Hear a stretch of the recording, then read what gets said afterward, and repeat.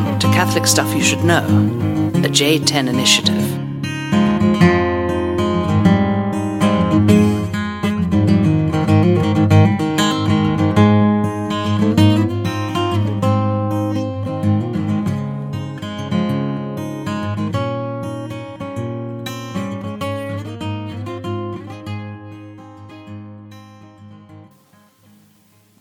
Hey, welcome to the podcast.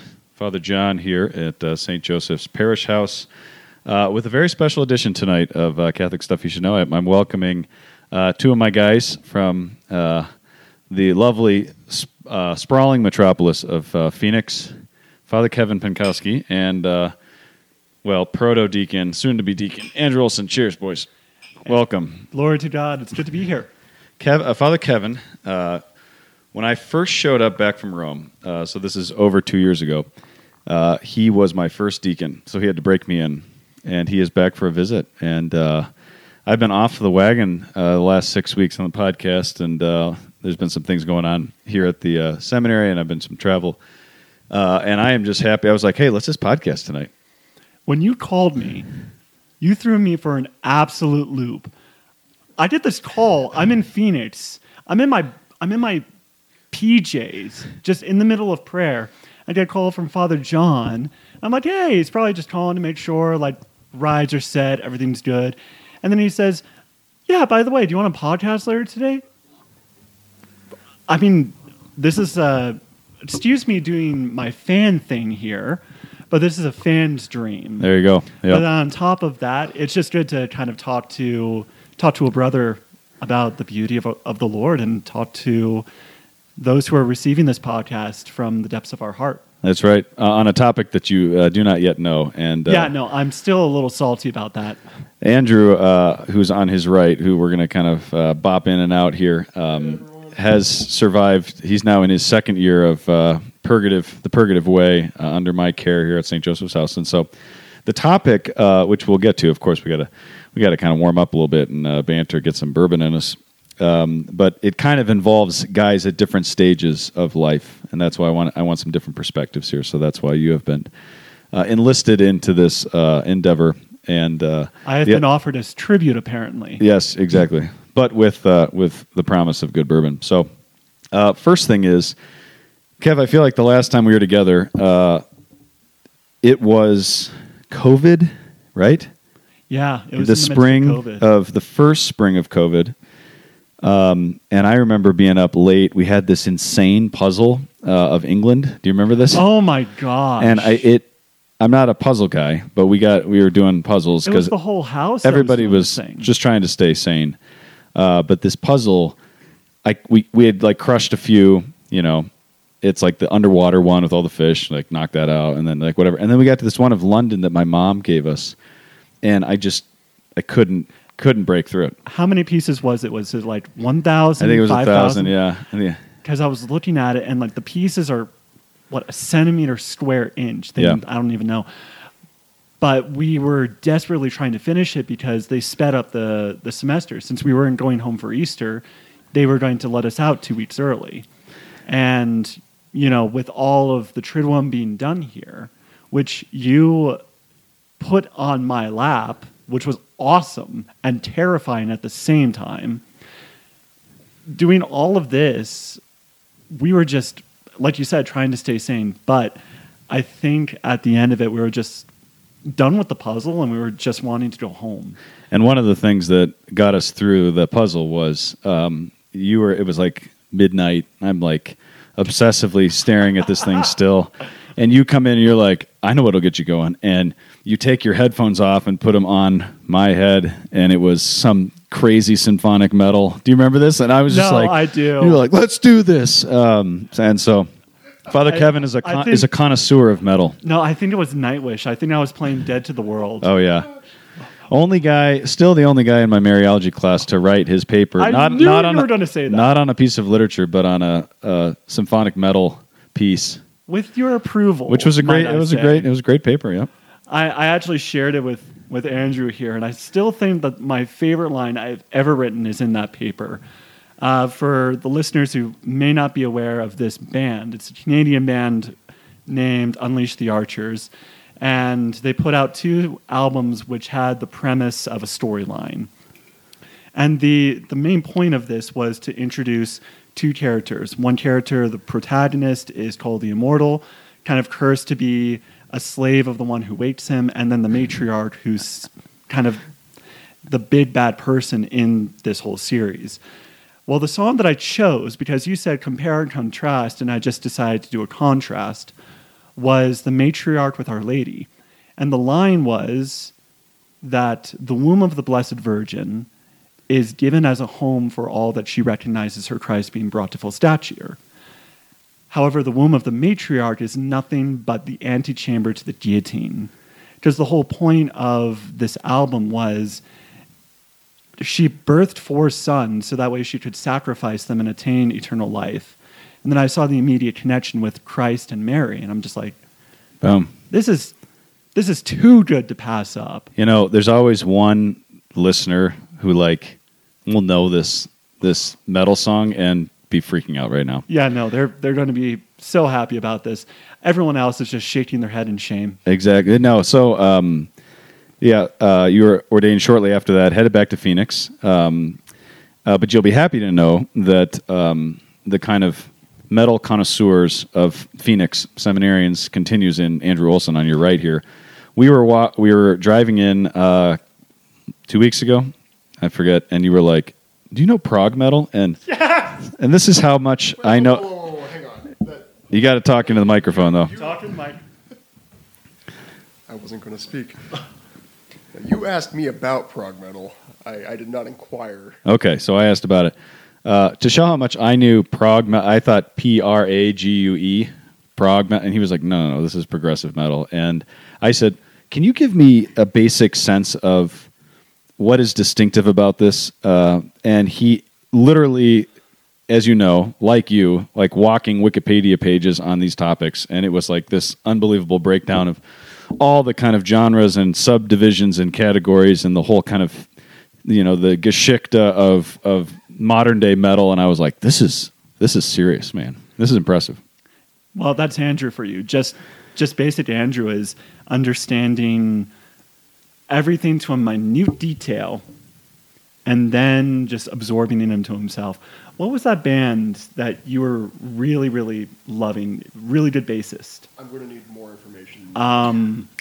The one you were disappointed about with their latest album. The one that kind of went off the rails a little bit, went into dark territory. Metallica. No. We'll come back. We'll come back to that. On that, but anyways, it's just good to know that your legacy continues here, Kev. My legacy lives on. So tell us a little bit about, you've been ordained now for a year and a half. Mm-hmm. So what's it been like? What has it not been like? I think that's the easier question. I think to sum it up in a way, it's been a whirlwind of understanding I am not in control. And I think every priest understands what that means. I think we just try to do the best we can. We just try to pray. We try to be faithful to the Lord. And then we introduce people to the Lord that we love. And if you don't have that, you don't have priesthood at all. So I've been assigned to St. Henry's Catholic Church in Buckeye, Arizona, which we affectionately call East LA because there is nothing between us and the California border, pretty much. So we're just kind of going strong. The pastor, Father Billy Costo, is a wonderful priest. He's been ordained 21 years. And which people will probably know more about him than prog metal just because of a very famous homily he gave about certain politicians and certain politicians, it went viral. He didn't believe it would go viral. I was there not only in the sacristy listening to it when he delivered it, but I was there when it was uploaded, and within the first 24, 48 hours I already had 4,000 views, 10,000 likes, I think. We're coming up quickly by the end of the week.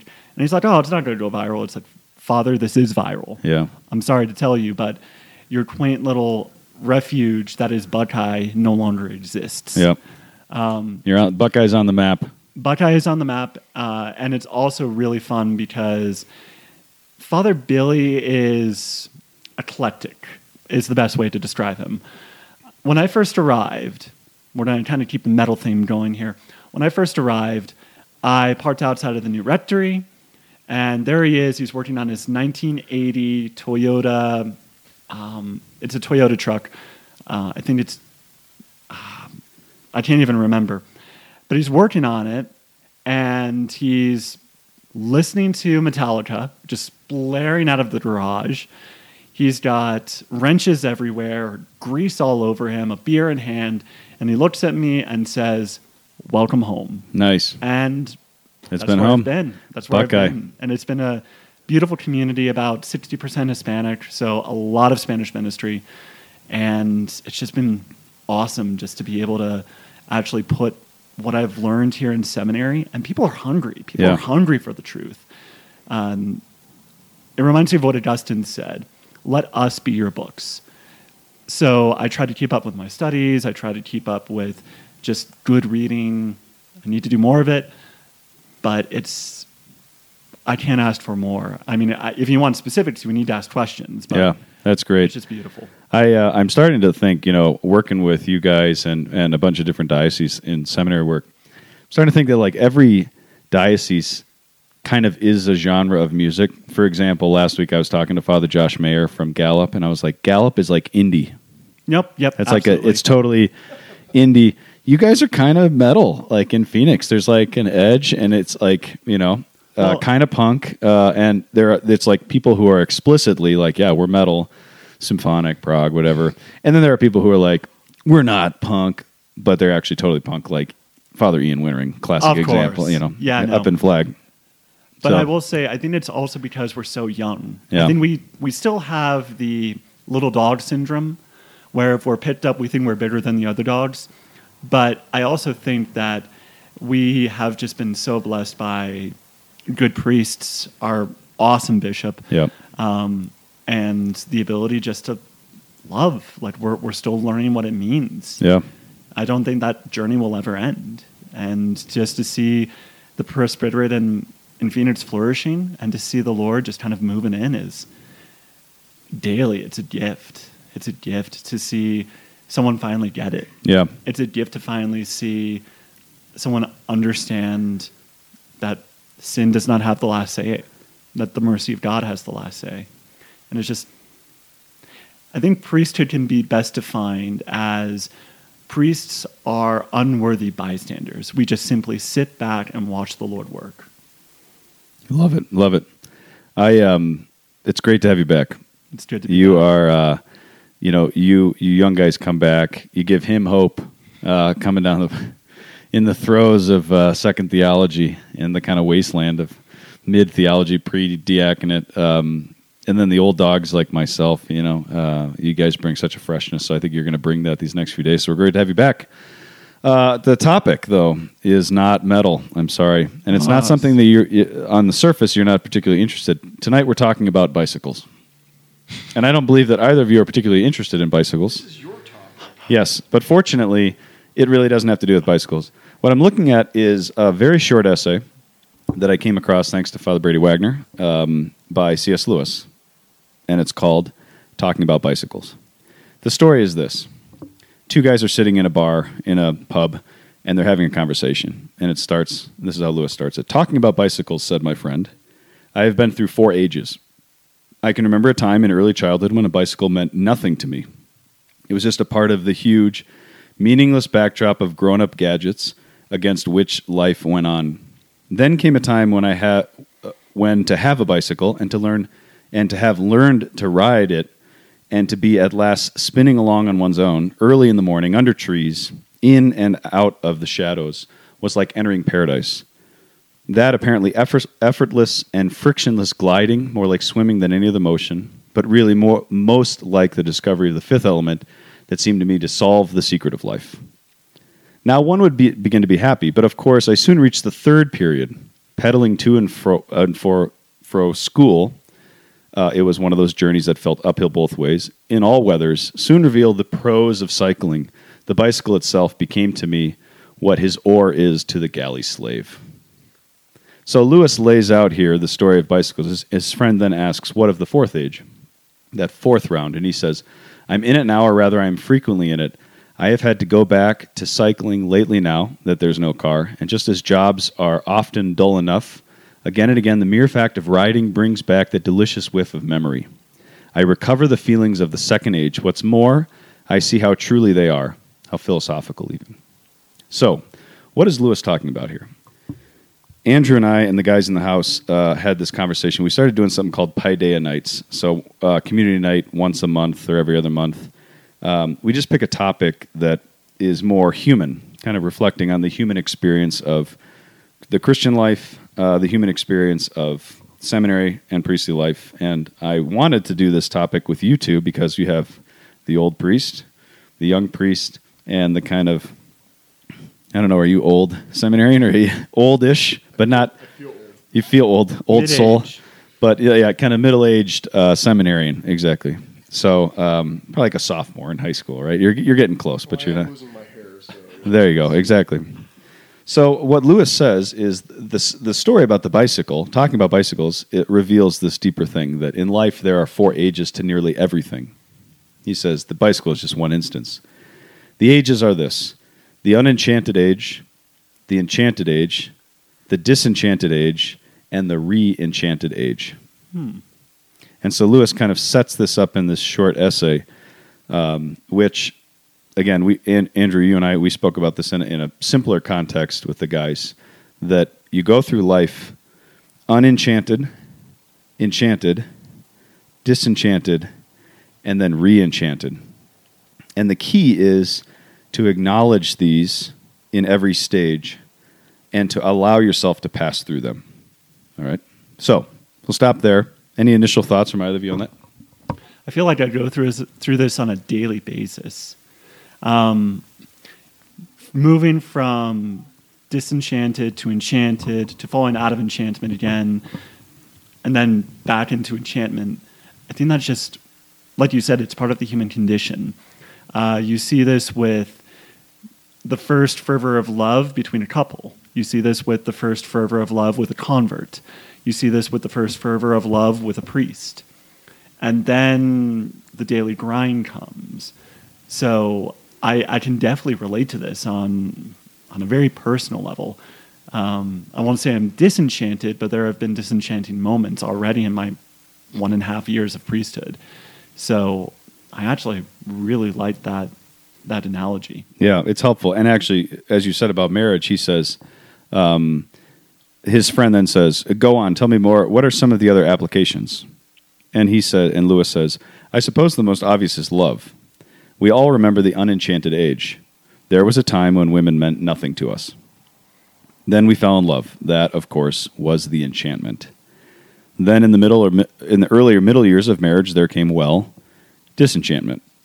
All the promises had turned out, in a way, false. No woman could be expected. The thing was impossible. I don't mean any disrespect here, either to my own wife or to yours, but, and then his friend cuts him off, and they continue on. Kind of, it's a good thing. And he says, but the key is, in marriage, to arrive at a re-enchantment, which is different than enchantment, because it has to pass through that disenchantment. So, Andrew, I know you don't want to speak tonight, but we're sharing a mic over here, Father Kevin. you got to lean in. I know, you get real friendly there. Is this loud enough here? Yeah, you're good there. Yeah, I don't have a headset either. No, I mean, being in formation as we speak, I think I personally, at least for myself, I encounter disenchantment probably more than I'd like to admit. But even just what you were reading initially, the immediate thing I thought of was the beginning of Chesterton's Everlasting Man, because he's talking about what does it look like to bring someone to the faith, but even more importantly, bring a lifelong Catholic or a longtime Catholic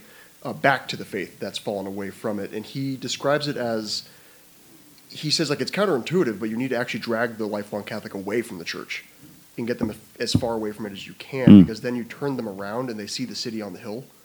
And his analogy he uses is the horse, and how mankind, we've found a way to use this animal in an incredible way, and the early stages of that must have been so exhilarating to be able to break in this wild animal and be able to use it for all these different cases, right? But then over time, we kind of hit that disenchantment of like, well, yeah, like everyone has a horse, whatever, you know.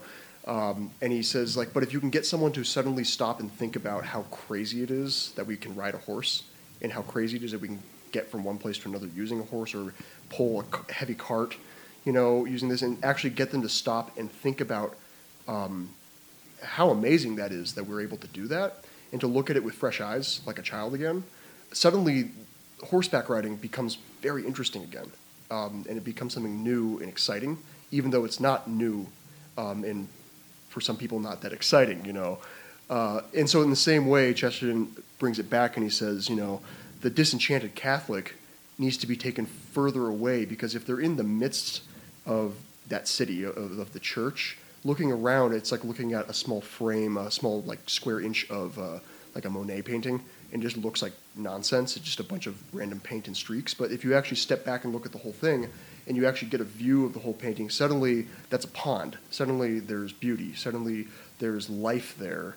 And so he says, like, it doesn't make a lot of sense on paper, but actually taking someone further from the church to be able to get them to see it with a much wider perspective actually re-enchants them.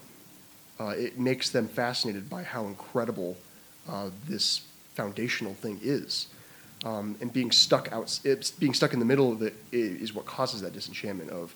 And if I were to bring it back to the seminary thing, it's like, yeah, the daily grind of like, I got to get up, I got to go, you know, do my holy hour and go to classes, and then we have this, and then we have that, and then community night, and I got to go to my formation meeting with Father John. And the worst, I know. Yeah, and it's like, but like each step of that individually suddenly becomes this lull, becomes this grind, becomes this just another thing I have to check off my daily list. And at my better moments in seminary, I've been able to step back and actually look at it and say, how the heck did I get here? You know, like, God is amazing. He's been able to guide me into something I never thought I'd be doing with my life.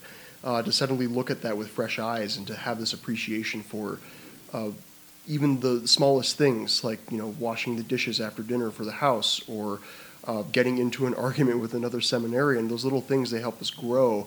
But isolated, those things become extremely disenchanting. Yeah, that's well said. And I, you know, one of the things we've been talking about is it's actually really important for guys to pass through enchantment, disenchantment in seminary. The temptation is to try and stay enchanted. Absolutely. And we see this in, again, something Andrew and I have talked a lot about over the last few years of like the kind of weirdness when things get stale or people get stuck in kinds of, it can be traditionalism, it can be kind of charismatic, it can be just a kind of being Catholic, that God wants to move you through that. And especially in a time when authority, hierarchy, these things are being, it's just like, we're really disenchanted of it. It's tempting to harden into that. And in seminary, you get burned. Absolutely. You get, you know, and I think Kevin, I think your ordination day, and being there with you, as strange as it was in COVID tide, but as beautiful as it was, I was like, this is a man who passed through these phases. Yeah. Just like Andrew is on his way in that as well. And I think that's what gives me a lot of hope, is if a guy can actually move through that. Yeah, no, and I was just kind of reflecting on Andrew's excuse me, on Andrew's kind of discussion of his daily life in the seminary. It's not different in the priesthood. You have those days where there is either you've got daily mass, then a funeral, then you've got a meeting at 1, then you've got a meeting at 2, then randomly some person calls in, they want the anointing of the sick, and then it just bottoms out and there's nothing. And you're just go, and then all of a sudden there's nothing. Yeah. So if you don't remain firmly placed in this loving gaze between the Lord and yourself, if you don't remain firmly there, and I'm guilty of this, if you don't remain firmly there, then you seek refuge in different things.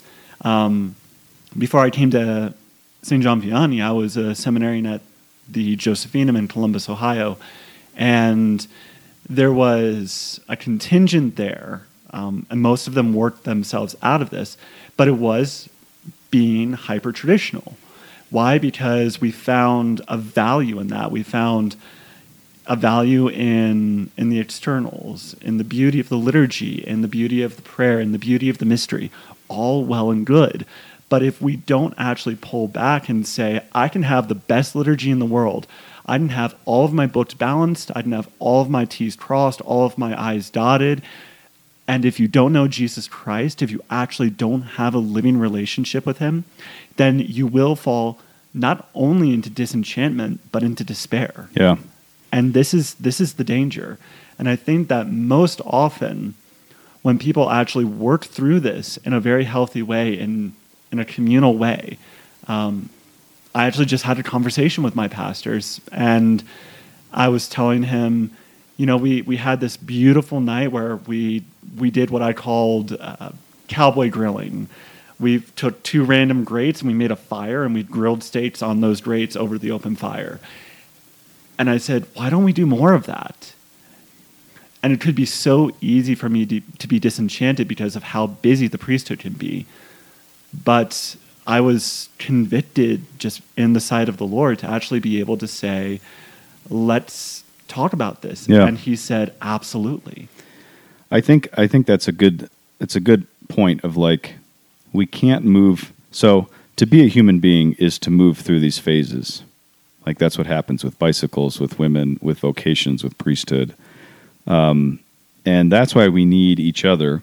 And we really need to be with other people in different stages, in different ages. So if I'm enchanted in my priestly life, it's good for me to be around priests who are disenchanted, or re-enchanted, or whatever it might be. And I think sometimes we think we all just have to be super positive and we got to stay enchanted. And it's like, Andrew, I just need you to just be super positive and just love doing the dishes and just super excited about formation meetings. And you're just like, right. Because you're an authentic man. But I think there's a kind of relationship, because one of the things we've been talking about is, what do you do with the guy who is trying to stay enchanted? What do you do with the guy who's trying to stay disenchanted? Like, these are real phenomenon in seminary and in priesthood, and they're equally bad. Like, the person who refuses to be disenchanted, there's the fruit of it is a kind of religious enthusiasm. Mm-hmm. Ronald Knox calls it ultra supernaturalism. So it's just like, but it's a kind of control. It's a kind of power over God of like, this is my experience, this is who God is, and this is where I kind of cap it. Versus the person who never really lets himself move through disenchantment, it ends up in that kind of despair and defeatism, as you mentioned earlier. Exactly. And I'm looking at this, and I remember when I was ordained a deacon in 2019, a random guy said, what is the one message you want to give when you're ordained and you're preaching? And I didn't even have to think about it. I said, hope. Yeah. Because what actually moves you through these stages, what moves you from unenchanted into enchanted, there's a moment of hope. There's a moment that actually pushes you over that hurdle to encounter something new. What gives you the bravery to go into disenchanted and to go into it well? This is actually Christ picking up his cross. Our Lord wasn't necessarily enchanted with the thought of dying. He begged for it to go. He begged his Father to say, take this cup from me. He wasn't enchanted with that. So to actually really embrace the cross, it's a moment of surrender to disenchantment. But then the re-enchantment is the resurrection. Again, hope. It pushes you past another hurdle. Yeah. And I think if we can stay not necessarily in re-enchantment, but if we made that you could say the field from which we play, then we can say, okay, I know I'm moving into disenchantment here, and I know how this goes, and I also know that my Lord is with me. And if we're able to do that, then I don't think we have to fear. I think that we can just say, just like if you're praying and you don't hear the Lord speaking, and you're just kind of well guided by a spiritual director or by your own knowledge, and you say, maybe the Lord's just pulling away a little bit. And the best advice I got when I was a seminarian was, in those moments, realize you may see a dead tree in the middle of snow. I mean, we're in Colorado. We see this all the time. But that's the moment where the tree roots actually grow deeper, Yeah. searching for water. And that's how we move from disenchantment into reenchantment, because we hit something new. And that newness is stability. Yeah, that's it. It's a deeper stability. I like your emphasis on hope, too, in the sense that hope is what drives us through. That's what moves us through these different ages. And I don't know about your experience, but hope is something I need to be praying for more. It's a theological virtue that mediates between faith and charity and allows us to live in the present, to live, as my friend Darian Lynn would say, to be okay in the tension. And that's what this is this is life in tension of the movements that I'm not in control. I'm disenchanted, I'm enchanted, I'm reenchanted, whatever, and the movement through that. And so hope becomes kind of constitutive. So go ahead and keep talking, but pause. Andrew, I'm still enchanted by this Aberlour scotch, so give me a little more of that. I think I also need a There report. we go, okay. I'm putting the seminary into work. This is why he's disenchanted. I know, exactly. But absolutely, I mean, I can definitely say from my own experience, like I said, I've been through... Wait, great sound. There we go. Great sound. But I've been through moments of disenchantment. I think this comes to a head specifically when you have a priest who understands that he's still a penitent. You know, a lot of the beauty of the priestly life is to be able to say, I am dealing with things that fundamentally change the world. I remember when I applied to seminary, my father looked at me dead in the eye and said, remember, you're playing with things that are fundamentally changing the world. And I think it can be really, really a disservice for seminarians to walk into priesthood and to understand everything's okay. No, you're still sinful. You're still a penitent.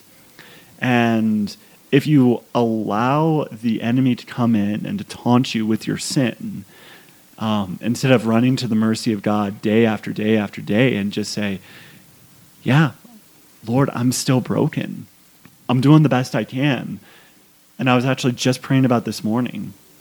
And I was in adoration, and the Lord was just there, and the thought occurred to me, you knew every sin I would ever commit, and you still called me to priesthood. Why? And it was as if it was a tiny whisper saying, because I love you. That's it. Yeah. It's that moment of reckless abandon. And most of your listeners know you guys are part of the Companions of Christ. Right. Well, there's another group that's kind of along the same veins, but just maybe a different branch of the shoot of priestly fraternity called Jesu Caritas. My Jesu Caritas group, we take a lot from the spirituality of Blessed Charles de Foucauld. And most people who have not looked up this prayer, his prayer to abandonment, it's on my lips constantly because of the fact that reckless abandon and hope is what changes things. If charity is the mother and queen of all virtues, hope is the example, I think it was C.S. Lewis or G.K. Chesterton made this example of hope is a little girl that's grabbing her sister's faith and charity and just running full steam. That's Charles Péguy. Charles Péguy. Yeah. And that's the beautiful image that we need to think about. Because when we're disenchanted, it can be so tempting to just stay there and remain in nihilism. Right. But if we're actually able to run with our younger sister Hope, who I style in Saint Therese, and we just run bold-faced, unwilling to let shame rule the day, that's how saints are made. I think that Charles Péguy is probably it's the portal to the mystery of hope is the name of it's a long poem, and that image is right on, where he has the theological virtues as these three sisters, and hope is the little one in between. And I'm sure he's thinking about Therese. I know. And she's the smallest of the three, but she's holding them by the hands, and she's the one running them forward and kind of moving them along. It's a really beautiful image. So that is worth reading if you haven't read it. It has a section on sleep, which somebody was assigned recently to read. Do you remember that? I'm pointing to the seminary. No talk. Okay, sorry. He pleads the fifth. He's like, hey, don't bring up formation stuff publicly here on the podcast. But My sins to the public. no, I know. So, but hope is the virtue of those who can sleep. Yes. And he talks about that. And so, circling back real quick to what you said earlier, locating our experience. So, acknowledging where am I at, which age am I in right now. Enchantment is really the transfiguration. Yeah. Disenchantment is the cross, and reenchantment is the resurrection. Absolutely. But we really have to think about and distinguish. Jesus does not just call us to the transfiguration. He doesn't just call us to the top of Mount Tabor and say, this is it. This is where you bliss out. But you have to go be disenchanted. Set your face for Jerusalem. And they don't understand that because they're like, we want to stay here. We want to build our tent in enchantment. And what is the whole point of the transfiguration? I forget which father said this. I want to say it was Gregory the Great or maybe Leo. But the whole point of the transfiguration was to give hope. Right. Because Jesus literally said right before the transfiguration, by the way, guys, I'm going to go to Jerusalem, and then they're going to mock me. They're going to strip me of all dignity. They're going to scourge me. I'm going to be betrayed. And then I'm going to be crucified. It's going to be okay, though, because the Son of Man rules the day. All they heard was the first part. But if you see God as all-powerful, you see him actually moving the pieces, then you can say with reckless abandon again, okay, I've received the transfiguration. I've received that enchantment. For me, and you were there, my first Mass, to actually be able to consecrate our Lord for the first time. And Andrew was my MC. And the most awkward thing happened. I don't think you saw it. I forgot about this. So, things that people don't think about, your hands can cramp in the middle of the consecration. And I had just fractured our Lord in the middle of the chalice, to capture any particles. And then my right hand cramped, and then our Lord slipped into the precious blood. It was the biggest fracture ever. Yeah, it was the biggest fracturing rite in the entire history of the church. But I could have looked at that, and I could have beaten myself up to a pulp. But I looked at that, and I laughed because the Lord knows me in my fragility, in my weakness, in my littleness. And I swear that he probably was laughing, that our Lord was laughing in joy of just my hand cramping over the sacred species. Luckily, there was a giant cross in front of it, so no one saw. But I remember trying to pick it up and what do I do? What do I do? And Andrew's just whispering in my ear, drop it, drop it, drop it, leave it, just leave it. Yeah. But it could be so easily, in that moment, to be disenchanted. But the enchantment was the newness and the freshness. And the disenchantment is when you have to wake up super early because all of the deacons are on vacation and you're the one who has to unlock the church, and then nothing's in its place in the sacristy, and people are asking everything from you, and you're unable to prepare for Mass, and you get into the back of the church, and all of a sudden you're processing up, and you realize, I don't have my microphone. And it can be so easy to just say, burn it all to the ground, I'm done. But if we remain there, it's okay to acknowledge it. But I remember going up to the altar and just reverencing the altar and just saying, Lord, this is where I'm at. I'm leaving it here. Part of my participation in the Mass today. Nothing's going right. Let's do this. That's beautiful. All right, I'm going to take it a different direction here in a second to close us out. But any thoughts, Andrew, before we give us a thought here before? I think one distinction that is worth making is that disenchantment and spiritual desolation are not the same thing. I think some of the best moments I've had in seminary have been during disenchantment kind of phases. And despite that, still being in consolation and actually finding graces within that disenchantment. And I've had plenty of enchanted periods where I'm in desolation. So they don't come hand in hand, despite the wording. I think it could be confused easily that way. So I think it's worth making that distinction. Yeah, that's good. Those are very different things. And despite the negative connotations of desolation and disenchantment, I don't think they come together. In fact, because I think, Ignatius says with consolation and desolation that, there's something that can be found there still, despite any of what's going on. And I think the same thing applies to disenchantment or enchantment or reenchantment or whatever is.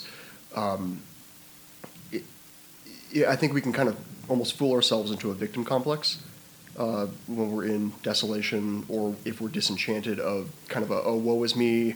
You're fishing for pity from your peers around you. Look at me, I'm such a martyr. I'm suffering so much or whatever. But instead to kind of live each day in that disenchantment and still finding something worth the time there, because kind of going back to what you said earlier, Father John, two of you guys, is being around people of kind of the opposite mode, if you will. It seems to actually complement it very well, because at least for my part, I don't like being around the happy-go-lucky, everything shiny and beautiful all the time kind of guy. But I also realize I need that guy around me, especially when I'm like, nothing is beautiful and nothing is shiny and everything is terrible. Right. Everything is broken and nothing works, But to have that guy that is able to kind of laugh at me genuinely and offer a different perspective, even though I'm kicking and screaming and saying, leave me alone, And I say this through gritted teeth, of course, because it's like, it's hard, but you need that contrast happening. Or else all that's left is the disenchantment, or all that's left is the enchantment. And then it turns into a fantasy at that point, and you never get out of it. Yeah. Yeah, that's it. There's so many different levels to the interior life. So what we're speaking about is kind of one way, one movement, but consolation and desolation is something that God is doing or permitting within the soul. There's also just like certain people, just glasses half empty. Some people, glasses half full. I mean, it's just, so there's also kind of a temperamental or disposition thing as well. The pillar, and this is kind of moving it in this direction here for our final few minutes, just put out a study this morning on kind of the state of religion in the United States. And this follows on a number of these Gallup polls and different things. And we know the kind of fundamental religion that is emerging at the fastest pace in the United States is the phenomenon of the non, N-O-N-E, or the nun, N-O-N-E. The people who check the box, my religious affiliation is none. I didn't have you for fundamental theology. I have had Andrew, and so he knows that I'm really preoccupied and really interested in what is happening, because our Catholic kids are becoming nuns. Like 1 in 3 in the United States are disaffiliating, and this is all the sacraments, Catholic school, the whole bit. 1 in 2 in the Mountain West, so our dioceses are more secular in terms of this. And one of the things I've posed to the guys in class, and I want to get your guys' thoughts on this, is there's really 2 kinds of nuns. There's unenchanted and there's disenchanted. So many of the people that we meet are simply unenchanted by the God question. What's crazy about this study, The Pillar is this great news source if you haven't seen it, and they just put this thing out. What's crazy and really startling is that the as you go into the most recent generation, so kids that were born like in the 2000s, what they're checking, what's emerging is not so much I'm an agnostic and I'm an atheist. It's just this question is totally irrelevant. Yeah. And that was what they're checking. So that's unenchantment. The bicycle doesn't matter. Like, it's part of, as Lewis says so well, it's just sitting in the garage. Like, the God question literally doesn't matter. I was trying to read Andrea Polito's paper today, and this pack of 8 freshman girls walked into the coffee shop, and they were just rah, rah, rah, rah, rah. And I was just like, I wonder if the God question is even remotely relevant to them. I don't think it is. That's different than the disenchanted Catholic who had a terrible experience, whatever, in the parish or in his marriage prep or whatever, who has become a nun.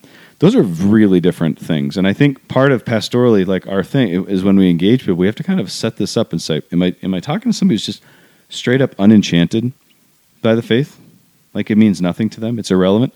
Or am I talking to somebody who's disenchanted, like, and it's hardened and they've radically rejected the church? Because those are really different categories. So curious your thoughts on that. No, absolutely.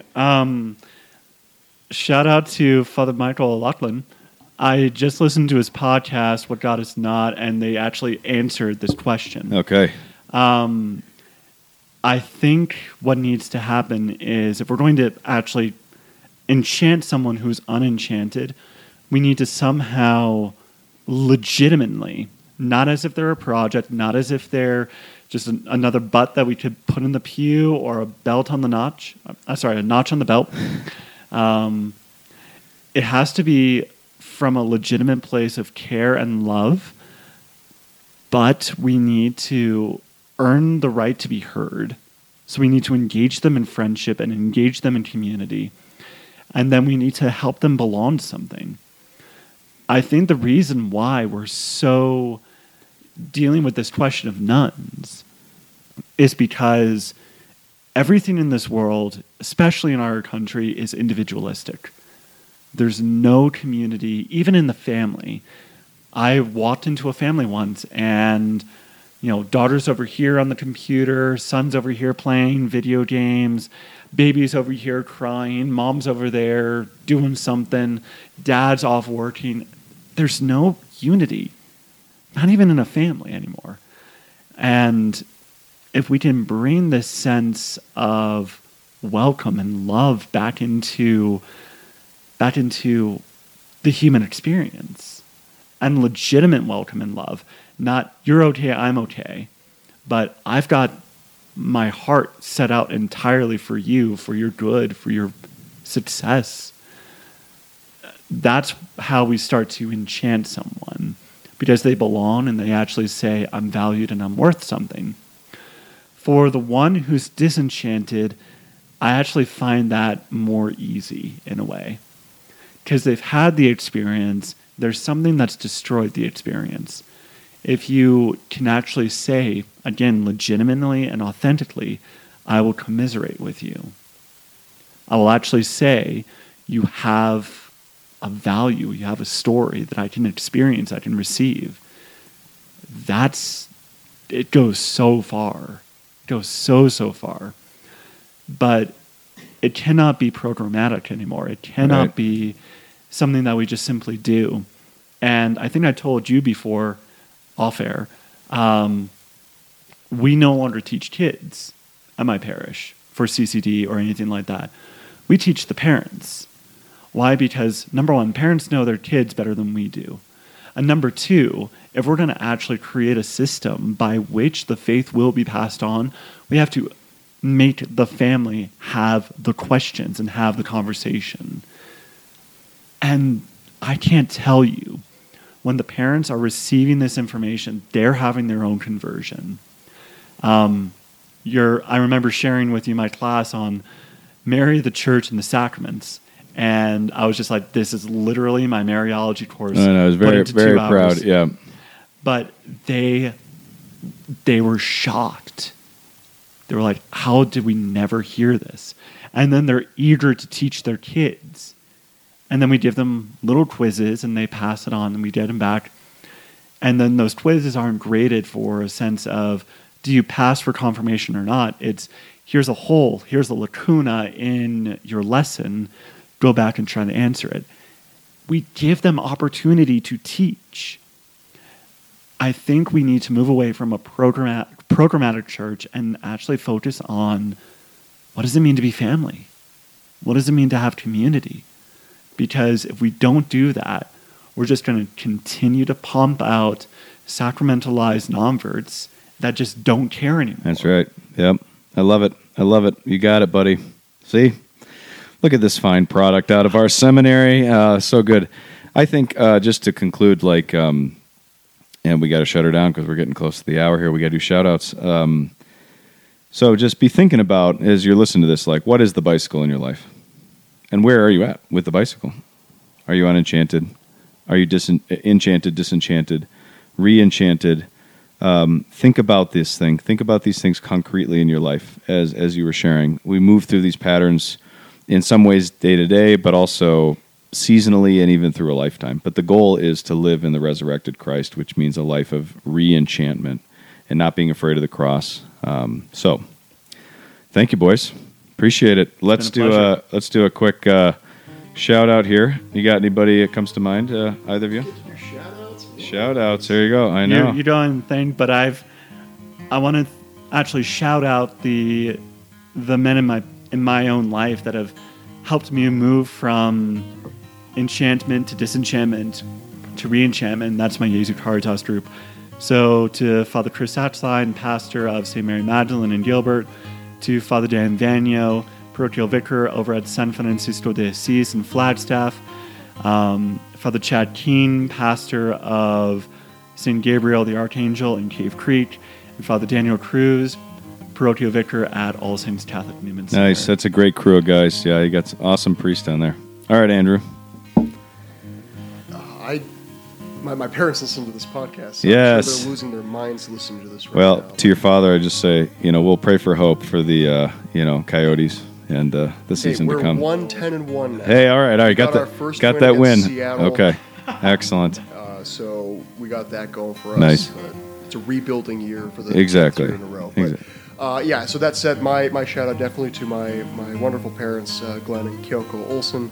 I love you guys, and I promise I will call soon. Yeah, exactly. Call your mother. Speaking of family, my grandmother Mimi passed away at the age of 96 in the end of September. This is one of the things that I was traveling to. I had the great privilege of preaching her funeral in classic Barger fashion. This was my mom's mom. They're Bargers. She was had a beauty parlor, a beauty salon her whole life, and just always looked like $1 million. And a lot of people have reached out and have been praying for her. We talked about her on Instagram, but this woman got her nails done, got her hair done, had her best dress on, took a shot of Fireball with my cousin Adam, and then entered into eternity. And I was like, what a way to go. That is a way to go. What a way to go. But I remember just, she was widowed for 15 years, and there was just a kind of stability and hope and peace to her person in these last years.